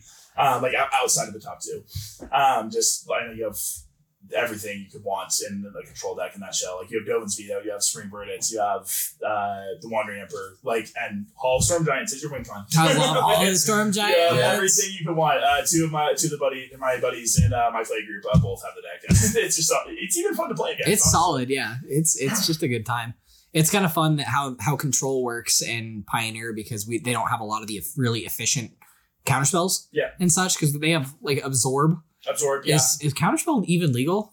Yeah. So no counterspell, no force of negation, obviously no force of will, no pact of negation. No free, no days, which days isn't even illegal. Yeah, but it's really cool to see control decks still finding a home, although I'm not surprised. But honestly, you can only do so. That's why I think control isn't good in standard because in terms of standard, we have like negate, spell pierce, and make disappear. It's like you can't really do much with those. The game will always be in standard. The game will be in standard until standard is no longer a format. Yeah, which hopefully is sooner. It gets reprinted like every 2 sets, which I'm kind of okay with. Yeah, like, especially for limited, I think it's great to have like a efficient counterspell. And I would rather have that in standard than counterspell. Yeah, no, like, absolutely. Two blue, just you're done. No, yeah, like which is why they put Modern Horizons 2 so it can be modern legal, not Pioneer. Yeah. Now, what is your favorite or most memorable Magic moment? Oh, just Magic the Gathering, period? Yeah, just with Magic the Gathering, period.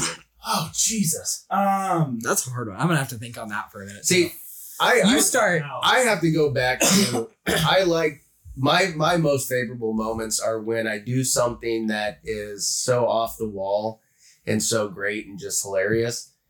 And I always go back to. Don't you dare say the mirror. I'm going to. Oh, let's go. So he had a colorless deck. Kozilek Commander. Yeah. Damn good deck. Well, they had just come out with Void Mirror. And if it's no colored mana was spent to cast this, counter it. And I top decked it on turn 2. And I played that card one time. He immediately scooped. I wasn't mad. No. I thought it was funny. And it immediately, I took it out of the deck. I only wanted to do it just for that one time. And he shortly disassembled that deck. Oh my God. Like 3 months later. That's for amazing. Separate reasons. Actually, following up off that, I had probably a top moment for me too. This is actually only a few months ago.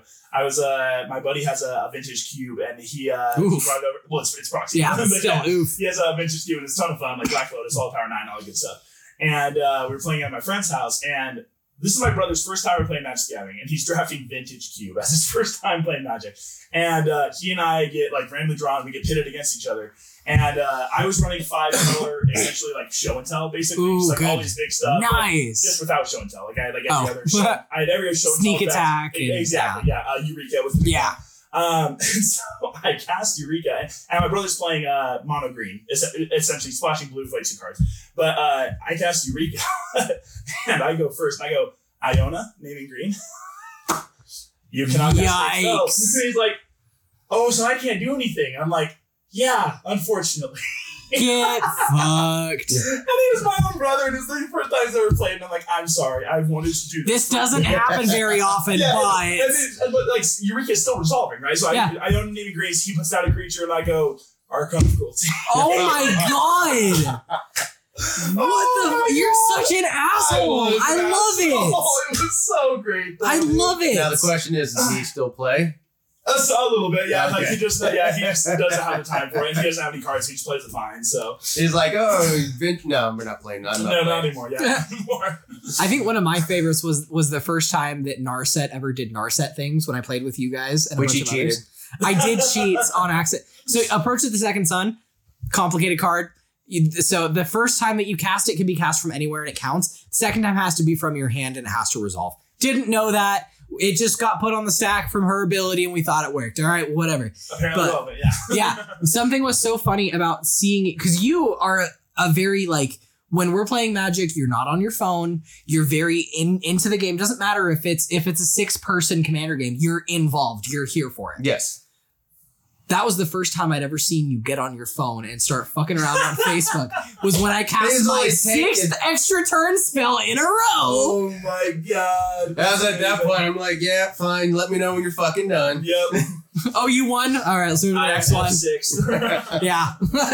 I think that's got to be my favorite. But if we're talking about just experiences, I remember drafting, and I've talked about it in the past, but drafting at my family reunion. Yeah. There was like 8 of us, I think, and we all sat around this tiny little table and we did a little draft, and it was the same time I got those gutter snipes. Yeah. We wanted packs, so we went out. Bunch of nerds that you are. Yes, me and my cousins and one of my friends who came up with me, and we all sat around and we drafted, and then we sleeved up and we played a bunch of games after that. That's nothing seriously big happened, but just that was just such a fun experience. You know, all of us carpooling in a big van and driving an hour away to the closest game shop. I was gonna say, I beat a professional Magic player. He did. There you go. Kind of. Kind of. Okay. She dropped. Yeah. Asterisk. There's an asterisk. Yeah. Yeah. She had somewhere else she had to go, but what was her name again? Melissa DeTerra. Oh my god. Yeah. That's insane. I saw that somebody saw that like, wait, you're playing against Melissa DeTerra, and I was like, I think it was Melissa DeTorra. DeTorra. And I was like, she's insane. Yeah. She's great. Like, yeah, I guess so. And then I was like, oh shit, yeah. She's is that important? well, I didn't realize that a professional player was going to be even in this. So I was like, oh, okay. She just drafted and bounced. She drafted and bounced. But I talked to her the next day. I ran into her and talked to her the next day. Showed him the picture. Yeah. We got a good laugh about it. She had a party to go to. So, I mean, probably better. It was the Crimson Vow party. Yeah. No, that was the day after. This was a different one. But yeah, I mean, I'm pretty sure for her, going to that party was a lot better than whooping my ass. So there's the easy 2-0 right there. Easy one. And in a fucking undraft. Yeah. In terms of like special moments for me, another one was when I first like really started getting Magic Gathering was Battle for Zendikar, which is another reason why it's one of my favorite sets. And my best friend got me just like a fat pack of like Battle for Zendikar. Ooh, rip fat packs, dude! Right? What a throwback! Now they're called bundles. They got more packs and they're smaller, so I'm into it. Yeah, fair enough. Yeah. But he got me a fat pack of Battle for Zendikar, first pack on a 12 foil mug.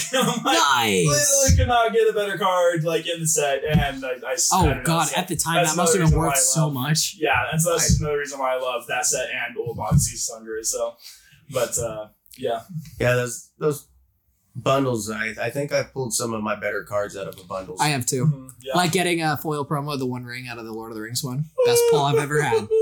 Oh yeah. Everybody did. Everybody did. Shut up. Doesn't matter. I was special. Mine looked cooler than everybody else's. It was shinier. It was crimped at the bottom. I wish, dude. I had a foil crimped one of the Galvanic iteration that I ended up selling for like, I think someone bought it off here for like $100 because it was crimped by like a solid 1/4 inch. Like it was deep. I think I've only come across 2 misprints for me. Yeah. I mean, serious enough that people would want them type misprints. There's some like a little bit of shifting. Little off center. None of that. No, I'm talking like 100%. It was like half of one card and half of another. Yeah. Those are worth a lot. Fun ruling I actually learned about those. So if there's one, like if you have like a misprint that like the entire top is like the art, like text, but then like the name of the card's at the bottom. The name of the card, that's the card. I love that. And everything. So if like it's like cut off midway, like through like the name of the card, the name that is the card. That's cool. The art, like it has a completely different art, rules, text, and everything. I've wondered. Can you imagine? You just build a deck off of that would be the most confusing shit in the world. People do that a lot, and I'm like, that is like the hunt for those has to be like impossible. And they're expensive. Like, I'm in some like misprint pages on Facebook. Some of them go for a lot. Oh yeah, it's crazy. There's actually a website that actually has a game where like they show you a photo of a misprint and you have to guess how much it's worth. Like you get points based on how close you're. That's sick. Value. Yeah, you'll have to send me that. It is insane. Like there's like here's a common for like Onslaught that's like cut in half, and you're like, oh well, it's Onslaught. It must be like worth a lot, and you're like $50, and it's like 12. And then there's like one that's like some bulk common that's played in Pauper or something that has like a slight misprint, like crimped a little bit. It's like, oh, this is 80. And I'm like, well, I would never in a million years guess that. And so it's insane, just like what people will pay for like certain things like that. And so kind of branching off of that a little bit, at least it came to my mind was, have you ever noticed how like, so foils, right? So you get a rare, and let's say like the One Ring. The foil One Ring is like 75, 80, and the normal one is like 65 to 70. But then I looked at like Striped Riverwinder, which is a 49-cent card, and the foil is 22. It's usually down to the fact, I would think, because it's a common, right? It's a common from Amonkhet. So it's most likely like me, common foils. I just throw in with the common, so now they're all scratched. So getting something that's going to be a near mint. Even a heavily played one is like 12. Like why? This card is like 40 cents. Well, also some of them, it has to do with the fact that like there's only like one printing. Like it's a huge. That's true. Like that's why like foil of the we were just talking about a little bit ago, the Gear Seeker Serpent go for a little bit because it gets played in Pauper Affinity and there's only one printing of it, and so that's fair. It's like where commons are played. That's a huge reason, but like otherwise, like I'm like I don't fucking know why it's expensive. Yeah, with just the quality of the cards, I really not a big fan of playing those any foiled cards. They Pringle so damn easy. I had to defoil Neoforma Traxa because I was worried about getting DQ'd. Yeah. Literally, I had to like defoil I think like 12 cards just because I was like, I don't want to get a warning or like something. We keep talking about it, but Commander Legends, dude. Oh my god. Is it worse? Started. They're always worse. Yeah. Commander Legends. Commander Legends. Yeah, not Commander Masters. No, that one was so bad that the non-foils Pringle. Seriously. That set someone pulled a foil Vampire Tutor post on Reddit, and it was literally like a full like a Pringle, yeah, full half rainbow. I'm like, that's insane. Oh my god! I put it between like 2 books for like 10 days, and it was still like it's. Yeah, I was gonna say it seemed like too that I think it was double masters because they did the foils at the very end, but they did the foils at the end. Yeah. So you would open it up, and that first foil card always had a line on it. Yes. Yeah. Yes. I don't know why. I know exactly what you're talking about. Everyone was trying to get extra money off the cards because they were like, it's a misprint. It's like, no, dude, every one of these has them. Unfortunately just standard for them. Yeah. The only thing I can think of is the machine after they wrap them, it's gear or something like that that's running it is just right across that spot because it seemed like it was the same line on every damn card. You could line up 12 of them in a row and they all follow the same line. Exactly, it's crazy. Yeah. All right, so one of the things that I thought about after looking at the final Eldraine list, because I've already bought a couple packs, but it officially comes out tomorrow. I had Parallel Lives out of 1 pack. Anyways, yeah, not even the super cool Parallel. No, Lives, it was just a cool. It was still a Parallel Lives. It's still a $30 card that I spent $5 to get. Yeah, which is funny. Wait, you pulled it out of a normal, not a collector? It was a set booster. Oh, nice. Yeah, I didn't realize that. I thought you pulled a collector pack. Nope. Oh yeah, they have them in those, which is really sick. Yeah, I've seen like Necro. I have one of the original Parallel Lives, which I'm pretty sure you got from me. I did. Yeah. So I've noticed a trend with Eldraine. Why in God's name is it just Eldraine that the sets are so fucking strong? Oh yeah, both Eldraine sets. Both of them so much better than a lot of the other ones. Which is funny because I read an article literally yesterday about how like the design team for Wilds of Eldraine specifically took into consideration all of the negative connotations with Throne of Eldraine, like Oko, and there were so few of them still. Yeah, and like once upon a time, all the mistakes they made from that set, they're like, we are not going to do this again. And they did it again, not to the same extent, but I still feel like, I don't know, like they didn't. Well, I haven't seen anything as strong as Oko. Beseech the Mirror, I wouldn't say is as strong as Oko, but that card is seeing Legacy and Vintage play. Yep. It is already $70. Yeah, but I mean, that card is amazing. Yeah, so was Oko. Well, Oko was too amazing. Well, who's to say? I mean, these cards are only out on Arena and online. The only reason that Oko did so well is because they didn't think about it. They didn't play test it, right? But everybody else who had, who sat there and been like, hey, I can turn your shit into elks. Target creature. The playtest committee for Throne of Eldraine was like, oh yeah, we didn't even think about that. And I'm like, how could you not take that into consideration when designing this card? How can you not turn someone's Emrakul into an elk? Making Emrakul an elk is a plus ability. It's not even that is insane to me. Bro, don't you like? Oh my god! Oko will live in infamy over how badly you can.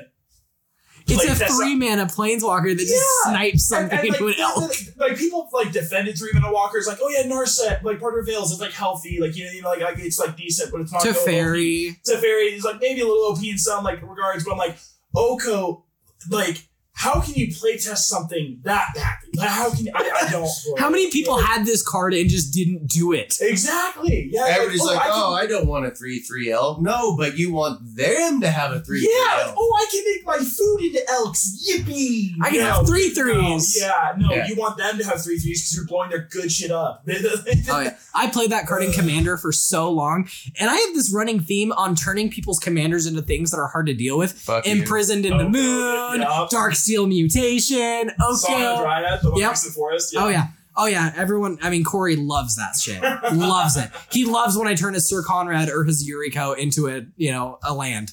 Something tells me that's not true. There's only one other card that pisses me off more than that. Narset? Telepathy. I love that card. I love telepathy. Bro, I play it in every blue card. I have been trying to deck. make telepathy work in CDH for so long. It's so good. It's a 1 mana card that just says "fuck you." It really does. It doesn't need to work because what it does pisses everybody else off. Takes away their game plan. You see what they have, and it's like, well, I'm going to cast this, and like, oh, that fucker's got this. No, he doesn't. Yep. Because you can see their hand. Yep. It's like, I'm going to bait out your Force of Will before I cast my Narset. Exactly. I'm going to cast Ad Naught, and it's like, oh, wait, see, no, I'm going to counter that because you can't do shit about it. Yeah. I see your Ad Naughts, I see definitely to protect your Ad Naughts. I have turned so many people onto telepathy, it's not even funny. I love that card. I believe it. I just found it too. It wasn't in a recommended on like EDH Rec. I just found it. Yeah. I'm like a 1 mana enchantment that just lets me look at everyone's shit. Cool. People pay 2 life for a Gitaxian Probe to look at one person's hand. Yeah, and it's play with your hand rebuild. It's so good. And no one runs enchantment hating anything. Not enough, at least. It's like, cool, we'll probably see like a return to nature here and there, but for the most part, there's not enough. If he's playing a deck and I see an island drop, I know that fucking card is in there. I always get it like, and I'm pretty sure he's got it up his sleeve and he's just waiting and he's just like, oh, telepathy. Turn 101st card in my deck. Turn 1 telepathy. Motherfucker. Why do you think that I'm trying to sleeve all my shit in the same color? So I don't have to keep putting my telepathy in different sleeves. Come on. Yeah, I love that card. Anyways, Eldraine. Wilds of Eldraine. Yeah, we are so off topic. I love it. But these are great tangents. But Beseech the Mirror is a fantastic card, and I love it so much. I think it's... I don't know if you'll see a home in Pioneer or Standard, though. Like, I feel like it's just... I play it in Standard. I'll sack a Phyrexian Arena and go get my Shieldred and cast it for free. Okay, see, I mentioned that to my play group because I'm like, yo, you can get this reach, I can get Shieldred with it. And I'm like, that's pretty damn good. Like, I think I can see Standard play. I'm like, no, I don't think so. Yeah, it's a 3-up. I feel like it can be. It's good. It's fantastic. It is. Like, bro, if you're running Phyrexian Arena in Standard, that's how you know Standard is not aggro. I love Phyrexian Arena, dude. Yeah, it is. It's a damn good card. Oh, yeah. As soon as we read it, we were like, yeah, this card is going to be the top I originally read it wrong, and I thought that it was just any card, and then cast it for free. I didn't realize that it was 4 or less. Yeah. Well, in Legacy Storm, that reads, I have a storm count of like 9. I cast this, and I go find my Tendrils of Agony. You're dead. Yeah, type shot, anything. Well, because then that becomes your storm count of like 10 and 11. Because you cast for 10, and that Tendrils of Agony is your 11. You just win the game. Yeah, you don't even need to run like Tendrils of Agony in your sideboard anymore to like find it with Cunning Wish or Burning Wish. What's weird is we've seen, so like, what was the tutor that came out in Core 20 that was the crazy reprint that we hadn't seen since Grim Tutor was a huge one. That saw no standard play. Yeah. 0. Yeah. Nowhere. Because it didn't let you cast for free and you also lost life. Yeah. Like, so and even now it sees like even in people are playing Profane Tutor in Modern over Grim Tutor. Yeah. So I'm like, dude, what is like with tutors and being shit and now Beseech the Mirror, which is 2 more mana, including an extra black pip. Well, it's a 1 extra mana because Grim Tutor's 1 color and 2 black, and then I thought it was just 1 black and 1. No. That's 1, 2 black, 3 life. Yeah. So it's like literally Demonic Tutor, but strictly worse on every single level. Yes. That's just fucking and didn't see any play. Yeah, so. And even now, I mean, the card is still like $20. Yeah. But it sees no play. People play every tutor. $20 is because the only place it was printed before was started in 1999. Which like, even then it was like $400 for that one. Only had the one printing. Yeah.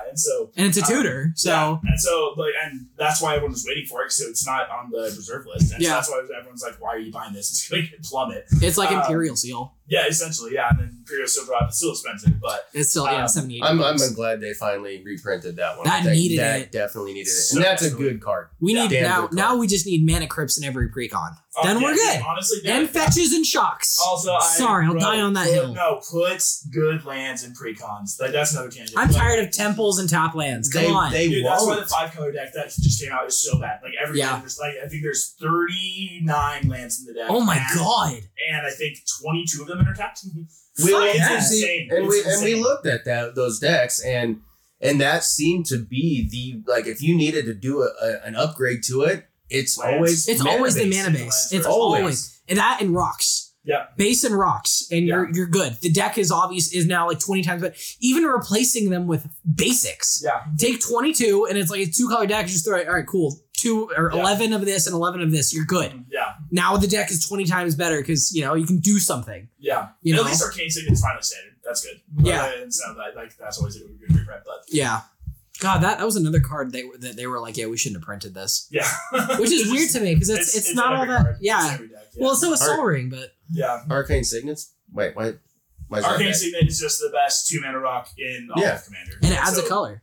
It's in every CDH deck. It's great. It's just in every Commander deck. And the Infinity Gauntlet's the best printing of it.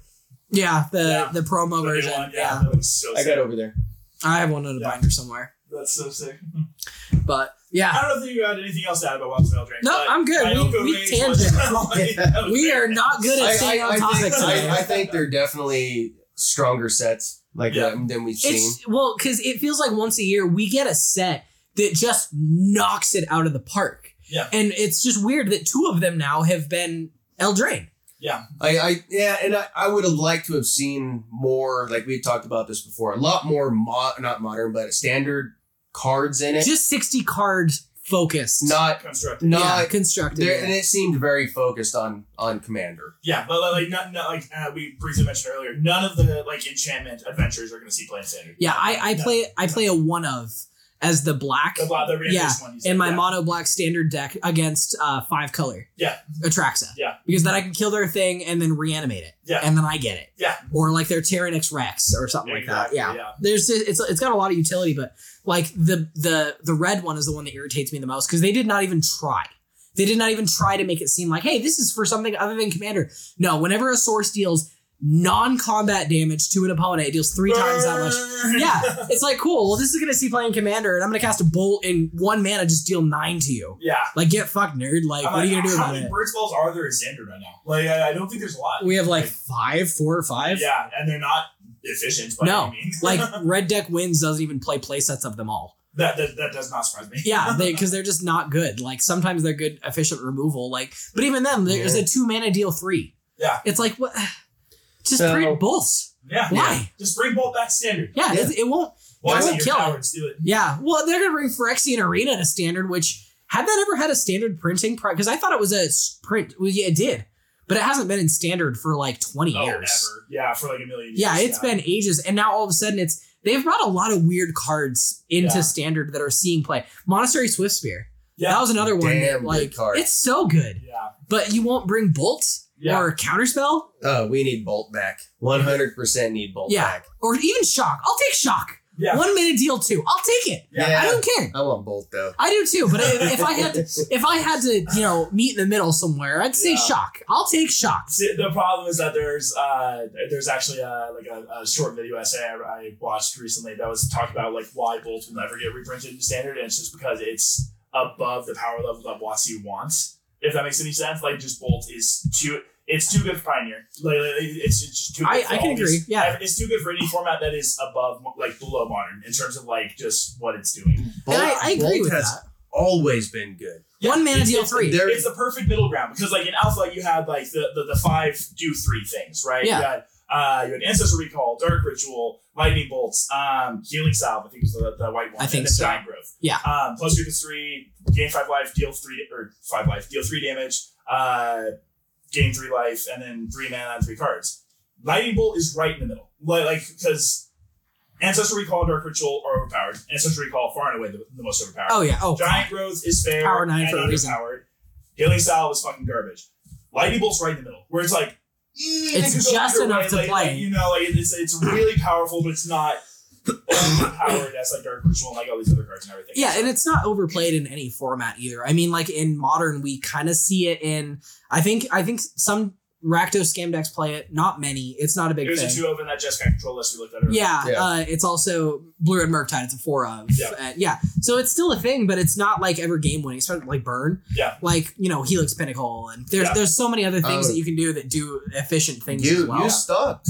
I played mono yourself Popper, and I ran with living in from getting a bolt, getting bolt. Yes, that's one of my favorite stories. I went to the one of our shops a couple weeks ago for their Saturday Modern tournament. I'm sure you know what shop I'm talking about. Oh, yeah. And I was playing against Murktide, and I was 0-2 at that point. It's the last round. Yeah. And I was at 3 life, and I brought my Generous Ent out. I had Lethal on board, but I was at 3 life. He's like, all right, I'm gonna cast Bolt. It's like, all right, in response, I'm gonna crack my food. Yeah, let's go. He scooped right You're there. actually doing work. I know, the first time ever. So now it's actually relevant. I no longer first time regret. I've seen it. Yeah, I never regret putting Generous Scent in my deck now, and it will stay forever for that reason alone, especially against burn. And don't forget with Oko, your food can be a 3/3. There we go. Don't forget. The reason Oko was printed. One of the topics you threw on here was CEDH misconceptions. I'm curious what you mean by that. Neither of us play CDH. So I play a lot of CDH, and I've been playing since 2018. And I've been brewing since a little bit before COVID started, and there's a lot of misconceptions about CDH in terms of like lots of casual Commander players think like CDH players are pub stoppers and they don't like they just are tryhards and everything. CDH isn't so much as like a deck. It's more of like a mindset. It's more like every card in this deck has helped to help me win, and that is the it's for your strategy. I'm going to win. Like, yes, I will still politic and everything. Like, if there's a big threat we need to deal with, like I will try to maybe sway the table to help deal with the threat and everything. But like every decision I make is so I win the game. Like, and that is just the mindset of CDH players. Is that yes, this still game is still here to have fun, but I'm not gonna I'm not gonna kill you if I don't have the opportunity. It's still gonna happen. I'm going to kill you if I have the opportunity. And that's the thing with Commander in general. I mean, to be fair, yes. Our mindset, yes, but there's a lot of people out there that we've played against that can attack and don't. Yeah, I hate people like that. They don't want to make enemies early in the game, and it's or leave themselves defenseless. My best deck is my Keurig deck because I have an obsession with Post Malone. So I have the Post Secret Lair, thanks to Corey. Yes. And Post is Citadel. Yes. Yep. And Post Son of Rich. That's my best deck. Yep. So I'm not afraid to use my life as a resource, but everyone else is. Yep. They're like, oh, I don't want to get smacked for 5. It's like, that's not a quarter of your life. That's an 1/8. Yeah. You can we're on turn 8. If I keep hitting you, there's a problem, but use your life as a resource. Sorry. Continue. No, to that credit, I'm a meme, in my CDH group because I go so greedy with my ad nauseous. And so because I've seen Corey has gone down to 1 life many times. Seriously, I'm sitting there going I'm at 5. Do I want to take it? Force of Will is still in the deck. I have made that decision. Pact Negation, Jeweled Lotus. I got this. No, seriously, because I started with Cast Midrange, which is obviously Ad Naus. Oh, good deck. Rog Side Turbo, which is all in on Ad Naus. The goal is to turn cast Ad Naus turn 2. That is the entire goal of the deck. And then I switched over to Blue Farm, which is Dimnacrom. Midrange, still pretty turbo-y, Ad Naus of value. And so I just love Ad Naus. I think it's a great card. And if it resolves, unless you just hit every 3-drop and no fast mana, it's kind of hard to lose a game. Well, let's say Turbo actually is one of the misconceptions. A lot of casual players think every single deck in CDH is trying to win as fast as possible. Absolutely not true. There are 3 primary archetypes in CDH of Turbo, Mid-Range, and Stacks. And it's kind of like rock, paper, scissors. Usually Stacks can slow down Turbo. Turbo can go over the top of Mid-Range, and Mid-Range kind of outgrind Stacks. So it's kind of like rock, paper, scissors. Each archetype beats the other. Crazy. But it is absolutely not all Turbo. People are oh, game ends on turn 2 every time. Actually, no. There's literally this person who documented 2,000 CDH games and took the data from who won on what turn, what seat they were in, and stuff like that. The average CDH game, 66% of CDH games ends between turns 4 and 6. Yeah, which is us. That's hard. I was thinking 4 to 7, but yeah. So in that range, and then some, if it's more grindy, 7 or 8, and then rare occasions 9+. That's a rarity usually. That's 4 Stacks players right there. Usually, or just people who are all playing mid range and are scared to go for a combo.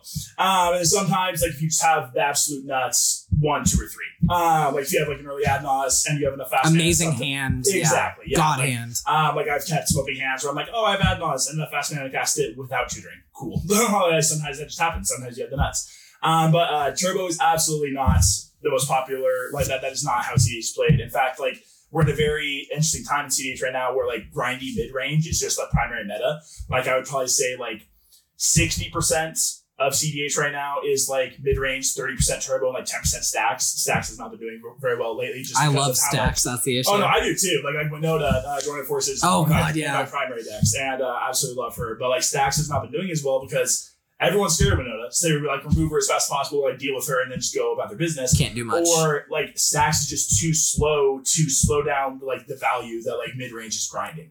Whether it be like Thrasios and activating Thrasios like 3 times every turn so you have Seymour Muse, or like Kinnan is a great example. Like, oh, I'm just gonna tap and untap and grab some big creature for free. Kinnan Big Flips is one of the best decks in CDH right now, where it's literally just Kinnan mid range value and. Oh, cool! I just paid a bunch of mana, and there's a Void Winner. Get fucked, you know. And so, like, there's bro, it has a home in CDH, you know. So my little question for you, because I very much could step into CDH. I love competitive games. You know, that's why I play Modern. Modern has the power level that I want at a price that doesn't just make it I can't have a house in the future. Which Legacy and Vintage, I can't have a house. Yep, but I could pretty easily get a lot of the pieces because we only need one. So rather than needing a play set of Volcanic Islands, I would only need one kind of thing, which even that I feel like you get away with Shocklands. But a big thing that keeps me out of it is the fact that I feel like every deck ever just tries to win with Thoracle. That's his Oracle. That, you see, no, that's actually another misconception. Yeah, not every single deck, because I mean, like, Yuriko is probably why he's getting that. Is well, there's a lot of them. It's not like not just I got Yuriko. The Oracle, Tainted Pact, Demonic Cultivation, and you know, I like the Tainted Pact. When I put that one in, I don't have any lands that are the same. Yeah. And I have killed you with that combo before. Yes, he has. He I have 2 stories that I'll cover about CDH in just a minute. My deck before that was Black Farm, and I was running the Ad Naz to. God, I can't think of the name of it at the moment, but it's basically discarding. Sickening Dreams? Yeah, Sickening Dreams. Sure. And discarding and killing everybody at the same time. Yeah. Mm-hmm. Yeah, absolutely. Thoracle is just the most compact win con, which is why it's an instant speed almost. Yeah, once you get Thoracle, and never forget, you cast Thoracle first. You do not exile your library. because then if you Thoracle first and then exile it, then they try they'll counter the Demonic Constellation, the Tainted Pact. That's how I beat him. Yep. If you cast it first, they'll let that resolve. They'll counter your Thoracle. That's exactly what I did. So always cast that Oracle first. But that Oracle is just the most concise win con easily. It's 2 blue mana and 1 black mana for Demonic Constellation, or 2 bananas, 2 bananas, 2 blue mana and 1 colorless, 1 black for Tainted Pact. So it's just the most efficient, and you only need 2 cards. But there are so many other win cons. Like there are like dozens. I know, like Najila, Godo, all those. Yeah, Najila in terms of like just value is, you could argue, the best deck in CDH because it runs Thassa's Oracle as a backup. But that's how good the deck is. It runs Thassa's Oracle as the backup win con because the deck is just, I play Najila, make a bunch of warriors, and now I play Derevi and I go infinite. And so like it's a 2-card infinite combo essentially, with one of them being in the command zone, which is really sick. Yeah. One of my good buddies, Dubby, has the entire deck, and it's, if I had $1 for every time I lost to, I'd be a very rich man. But like there are a few decks in CDH that could say the most efficient combo in CDH I'm running as my backup, which is really cool. And so like, but there's plenty others. Like I run Winota. I run no combos Winota. Like there are lots of versions of Winota that run Kiki Jiki and like Zell's Conscript, stuff like that. I've seen those. I think that detracts from what Winota tries to do, and so I don't run that. And so I just run all in on combat damage and stacks. Like I'm going to slow the board down. And then I'm running a version called Avalanche, where I have like a whole bunch of like big creatures that end the game quickly instead of like trying to like nitpick at people's life totals and stuff like that. So like I'm running Ingress Marauders, like from fucking Ixalan. That's the 7 mana creature that says everything deals double damage. Like, you know, and so yep. I had a dinosaur deck that had that in it. So exactly, yeah. And so like combat damage, very very real way of winning. Tivit, Selling Secrets is a super good CDH deck. Really? It is arguably one of the best decks in CDH right now. You can win with Thassa's Oracle, but that's a backup because you have a 2-card infinite combo in your command zone with Tivit and Time Seed. Yeah. So that's your primary combo that you go for. Love that. And with stuff like Jewel Lotus, casting a 6-mana commander, not difficult. Yeah. Also protects itself. Has Ward 2. Turn 2 or 3, you can get it out pretty quick. Yeah, and like you're getting like clues. You're still getting value even if you don't have Time Seed out yet. You know, and so like taking infinite turns, that's another one. Urza, you can cast your entire deck for free. That eventually just like storms off and wins that way. I already mentioned combat damage. You can do infinite combos for combat damage. Like again, there's millions of Kiki combos. Like another one of my turbo CDH decks is Rocco Cabaret Caterer. Oh wow, crazy! I know. I've seen that deck. I haven't either. Wow! Searches up any piece I need in the command zone, which is kind of nice. Crazy. So I'll play Strength Match Trade and I just cry. I love that card. I do too. It's such a good card. But as that deck is all in on getting combo out as fast as possible, basically. And so there's a lot of different ways that you can win aside from just Thoracle. It's just the most efficient. And so there's a whole bunch of different ways you can do that, whether it be drawing your deck and then casting everything in your deck or something like that. Yeah, so you can do a Jace too. Yeah. Exactly. Yeah, Jace isn't usually run as much anymore just because he's so much fucking mana. There's a couple decks. It's 4 or 5, right? It's 4, just 3 blue is a lot. Yeah, no, I get it. And so there's actually some people that actually run Labman still, because even though you have to find a way of drawing that last card, they'd rather be 3 mana and only 1 blue as opposed to 3 blue mana and 1 colorless. Yeah, so I get it. And so there's a lot of cool things you can do. There's still decks that try to reanimate Razketh as fast as possible and create a tutor chain that way and stuff like that. I've won games with Razketh. I get that. Yeah, seriously. There's a whole bunch of different things you can do. And so Thoracle's just the most efficient. It is by far and away not the only way of winning in CDH. It's just by far the most efficient. And it doesn't help that Grixis is statistically the best color scheme, because you have Undual Breach, Brain Freeze, you have all the best compact combos in those 3 colors. And so I'm getting educated sitting around, you get a lot of the casual players, and your play group with you guys all having the same type of strength of decks. Do you guys still look at it as more of a casual type play, or is it more competitive? Yes and no. We definitely still we know we're playing CDH. We understand that we have this. It's gonna be a quick game. Yeah. Or it could take a while. Could grind. I play stacks. You never know. But we have this system just for our play group, because we know a lot of other CDH people don't do this. We have this thing where you get a die when you start the game, and it's your take back counter. Yeah, we've used that. You get 2 a game. We do 3. If you try to go for a 3rd, you lose the game automatically. We do 3 and you lose. Yeah, so because we're if you missequence something, but you had the mana to do it, whatever, dude. You had the cards, missed a card draw. Exactly, yeah. Missed a wrist trigger, take it. Doesn't matter. So we're casual in that aspect, but at the same time, we're trying to win as hard as fucking possible. We would get that. But at the same time, we're also all friends. It's we're taking it competitively, but also still respectful of each other. Scotland and I, we're pretty competitive, especially against each other. Oh yeah. Oh, absolutely. And there's some saltiness that comes out of it, but we get over it. But do you see that amongst your friends, where you get somebody gets a little salty every now and again? And every now and then, it depends on the, how do I put it? The situation. Makes sense. I would say rarely, because again, at the same time, we're all friends. We get it. Or I think the most salt comes from punting a win, if that makes any sense. You had the win and everything, but you missequence something and it's way too far past to take it back or whatever. And so punting a game away, I think definitely creates the most salt. So I guess it's I could have won next turn too. Yeah, your own playing, whatever. And so so I'd say that's probably the biggest way of saltiness. And if someone's playing stacks, it also becomes arch. Hey, fuck that card. Where's this one person Winter Orb, come on. That card doesn't affect me. I'm gonna go about my jolly business. I don't need to touch that card. So I guess I have a question as well. I'll go for it. So this is going full circle. That Corey and I had this discussion last week. Concessions. Okay. How does your play group, being as high level as you guys play, handle conceding the game? Do you just let it? It's you're not going to win, so it's all right, cool, I'm done? Or do you have a system? It again depends on aspects. In CDH, we don't do that very often. If someone is presenting a win and let's say the combo is going to take a minute to explain, but they can show how it's done, but it's something you have to repeat. If I show that, hey, unless you guys have interaction, I have the piece. So for Rocco, getting to the end of the combo takes 7 steps. I have to this creature has to blink something, and then that allows me to sacrifice and grab another thing, which grabs Kiki. If I can just show them, hey, I can have enough mana to tutor out the thing I need to set up the combo, then they're cool. You presented a win.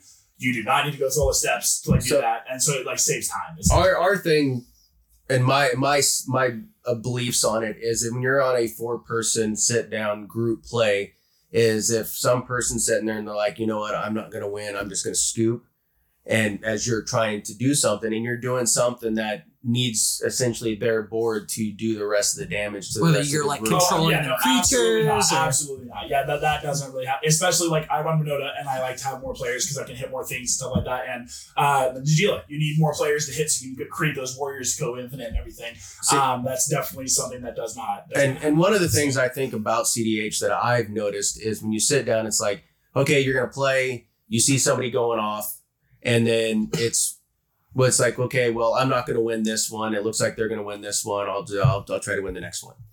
And a lot of people are more understanding about that than casual seems. It Salty. seems, yes, casual seems more competitive than competitive, which is funny. No.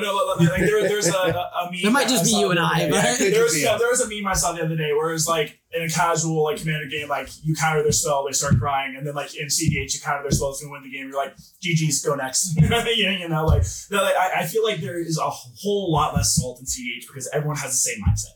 Everyone's like, I'm here to win. Every card in my deck is helping me win.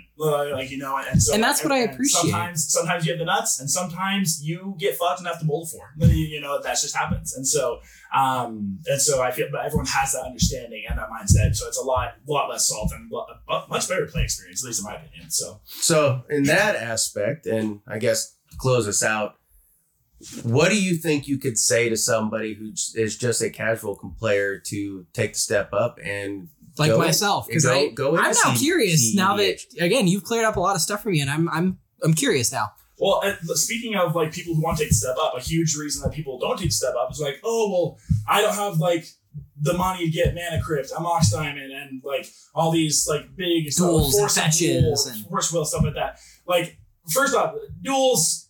You don't need duels. Kind of overrated. You don't need duels. Duels are so overrated. 2 damage, that's not going to matter much, even if you're on Adnos. Like 2 damage for shock, not going to matter. But like you don't need duels. Fast. Like there are plenty of budget decks. Like actually, Yuriko actually is arguably the best budget CDH deck because you can build a lethal deck on $100. It doesn't matter how much fast mana you run. You cast Yuriko on turn 2 every game. It doesn't matter. Yeah, it's my I actually pulled out my Mana Crypt and stuff out of that deck and put it into other decks because I just didn't need it. Yeah, and along that your commander's 2 mana, so no matter what, it's 2. But like along that note, like another thing that's awesome about CDH is that CDH is the most proxy friendly format in existence. Even local game stores. Yeah, they'll allow you like 5. One of the local game stores in the area unfortunately doesn't. They because they're like WPN like certified, so they can't officially accept proxies, unfortunately. But every webcam tournament you will ever find accepts proxies. Like just so long as the card is legible and you know what it does. That's all they care about. So you can take a pile of paper from the office supply store and draw smiley faces on it. Tournament with it. Like what I usually do for like my proxy decks is I just go to Boise State University and like use mtgprint.com and just print out I love full color, full everything. Oh, yeah. Just slice it up and put it in sleeves with cards behind it, and I have a CDH deck. So there you go. People are super proxy friendly. Even if you're just playing casually local game stores, no one cares. And that's what what our play group can do is like we want to play against the player, not the wallet. If that makes any sense. And so like we had a big discussion like during COVID and everything, like should we just like go proxy, and everything. I'm like, just let it happen. And so another thing that it allowed me to do is it allowed me a lot more freedom to brew because I had all these brews. Like I already had like 3 CDH decks at the time. I had Winota, Roxai, and then I had Tana Tevish, Doomsday. And I'm like, I have all these other decks on the build and trying everything, but like these 3 decks are my expensive collection. I don't have any other like cards to contribute to these other decks. And I'm like, if I just proxy, I can build whatever the fuck I want, And so CDH being proxy friendly, I think is dope because then you can literally do whatever you want, and it creates literally no barrier for new players. And so if you want to try CDH, bro, fucking try it. Yeah, I'll hit you up, man. I'll hit you up. All right. Well, we ran long today. No, that's all right. It was worth it. A lot of tangents. A lot of tangents. Well, Austin, thank you so much for joining us. You've been an absolute pleasure, man. Taking time out of your schedule. All right, Corey, you can do your wrap-up shit. I'm not. Later. Bye.